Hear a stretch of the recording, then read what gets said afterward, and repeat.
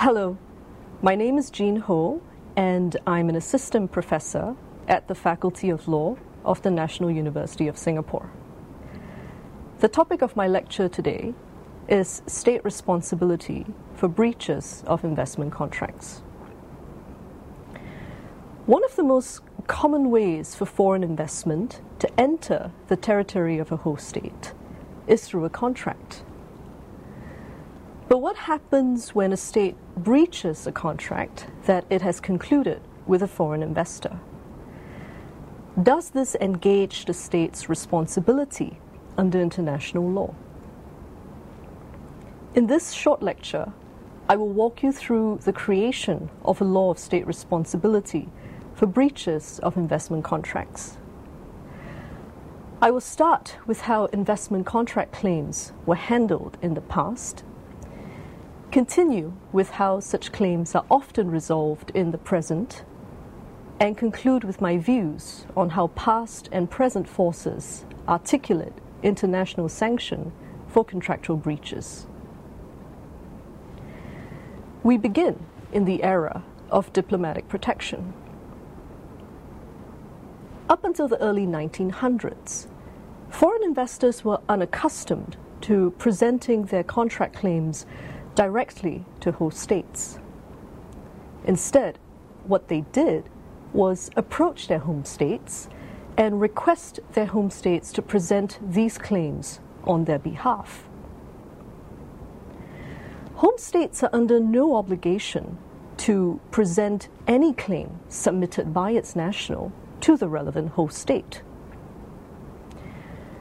Whether an investment contract claim is eventually presented to the relevant host state lies at the sole discretion of the investor's home state.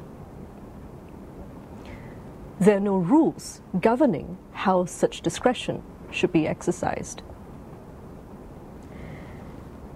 When the home state decides to present its national's claim to the relevant host state, this act is also known as diplomatic protection in the broad sense. Frederick Mann was absolutely right to observe that the accord of diplomatic protection in the context of contract claims hardly lent itself to the rigor of legal principles. And even when home states decide to extend diplomatic protection to its national's contract claim, the nature of protection varies from claim to claim. In some instances, the home state sent one or two polite written requests to the host state to satisfy its national's claim. In other instances, the home state threatened the host state with force if its national's claim was not met. It should therefore come as no surprise that some investment contract claims went unanswered by the host state, while others were promptly met. Although home states were rarely on the same page on why and how investment contract claims should be pressed, they did seem to agree that such claims should be regarded as simple monetary debts to be collected on behalf of their nationals. They did not view these claims as opportunities for alleging that the host state had committed a violation of international law. There are notable exceptions to this tendency, and they come in the form of home states who have commenced international proceedings against host states on behalf of their nationals with contract claims. In this regard, the home states are Switzerland in the Loesinger case before the Permanent Court of International Justice, Greece in the Ambatielos case before the International Court of Justice, and finally, the United Kingdom in the Anglo-Iranian Oil Company case, also before the International Court of Justice. With the conclusion and coming into force of investment treaties, the era of diplomatic protection of investment contract claims gradually gave way to the era of investment treaty protection of such claims. Investment treaties promise the reciprocal promotion and protection of foreign investment between the contracting states. They accomplish two things. One, they set out the obligations that host states should abide by in their treatment of qualifying foreign investment.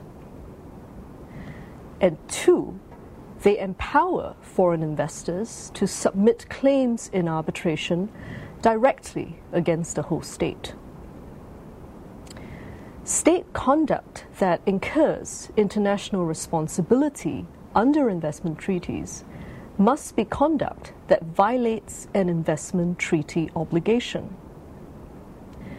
This calls for foreign investors pressing contract claims against host states to characterize a breach of contract by the host state as a breach of treaty. There are three types of clauses in investment treaties that are frequently invoked by foreign investors pressing contract claims against host states. They are umbrella clauses, fair and equitable treatment clauses, and finally, expropriation clauses. Umbrella clauses typically oblige a host state to observe any commitment that it has entered into with respect to a protected investor or a protected investment. Umbrella clauses come across as very open-ended clauses, and indeed, a considerable number of foreign investors have capitalized on the open-endedness of umbrella clauses to argue that since a host state endeavors to observe any commitment, then surely contractual commitments owed by the host state to the investor fall within the mix. This argument has the effect of elevating every contractual obligation owed by the host state into a treaty or international obligation. Normally, when a host state breaches a contractual obligation, this breach is governed by the proper law of the contract, which more often than not is national law. So a state may incur liability under national law for a breach of contract. But with umbrella clauses, the liability of a state is not limited to liability under national law.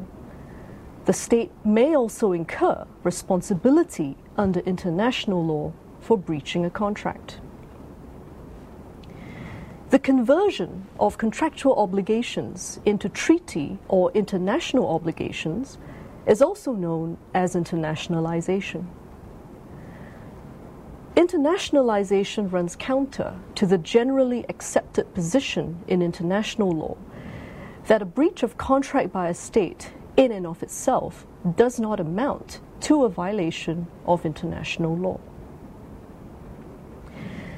This may explain why the vast majority of arbitral tribunals hearing umbrella clause claims are reluctant to regard umbrella clauses as tools of internationalization. States are also increasingly wary of open-ended umbrella clauses that lend themselves to expansive interpretations. Umbrella clauses are absent from many newer generation investment treaties. And when they are present, they're usually couched in qualifying language. This is so that the foreign investor cannot rely on the presence of an umbrella clause in an applicable investment treaty to argue that the contractual obligations owed by the state are somehow transformed into treaty or international obligations. Fair and equitable treatment is rarely defined in investment treaties. So, like umbrella clauses, fair and equitable treatment clauses come across as very open-ended clauses. Over time, though, arbitral tribunals have tried to tease out the components of fair and equitable treatment. And today, we accept that state conduct, which is fair and equitable, should be conduct that is transparent, non-arbitrary, and not manifestly lacking in propriety. These components of fair and equitable treatment can be subsumed under the International Minimum Standard of Treatment of Aliens. So should a state breach a contract in a manner that falls short of the International Minimum Standard, then this conduct will also violate the obligation to provide fair and equitable treatment under the applicable investment treaty. Expropriation clauses set out the conditions for a lawful taking of foreign investment by the host state. In order for a taking to be lawful, it has to be made in pursuit of a public purpose, in compliance with due process requirements such as non-discrimination, and upon payment of prompt, adequate, and effective compensation. Investment treaty conditions for a lawful taking mirror the customary international law on the taking of alien property by host states. Many investment treaties contain an asset-based definition of a protected investment. So a protected investment can range from physical property to stocks and shares in a company to rights arising from a contract. So long as an investment contract or rights arising from it are recognized as a species of protected investment under the applicable investment treaty, then a breach of contract by the host state that substantially deprives the foreign investor of its contractual rights or of the benefit of the contract can amount to a compensable expropriation. So how do the past and the present add up to a law of state responsibility for breaches of investment contracts? The diplomatic practice of states is the foundation of virtually all branches of the law of state responsibility. And yet, the aggregate practice of states during the era of diplomatic protection of investment contract claims did not generate any common rules governing the legal consequences of states breaching investment contracts. This created a void which, over time, was gradually filled by the growing repository of investor-state arbitral awards. Some question the prominence or propriety of arbitral awards as a source of international law. But in this particular branch of state responsibility, there is no denying that arbitral awards are indeed an important source of international law. So what do these awards tell us? They tell us first that there is great resistance to internationalization. This branch of the law of state responsibility has not recognized and is unlikely to ever recognize that a breach of contract by a state per se will amount to a violation of international law. They tell us, secondly, that this branch of the law of state responsibility is a derivative and not an innovative law. It is firmly anchored to the customary international law on the treatment of aliens and of the protection of alien property. And this anchor will continue to be significant as the law of state responsibility for breaches of investment contracts continues to develop. Thank you.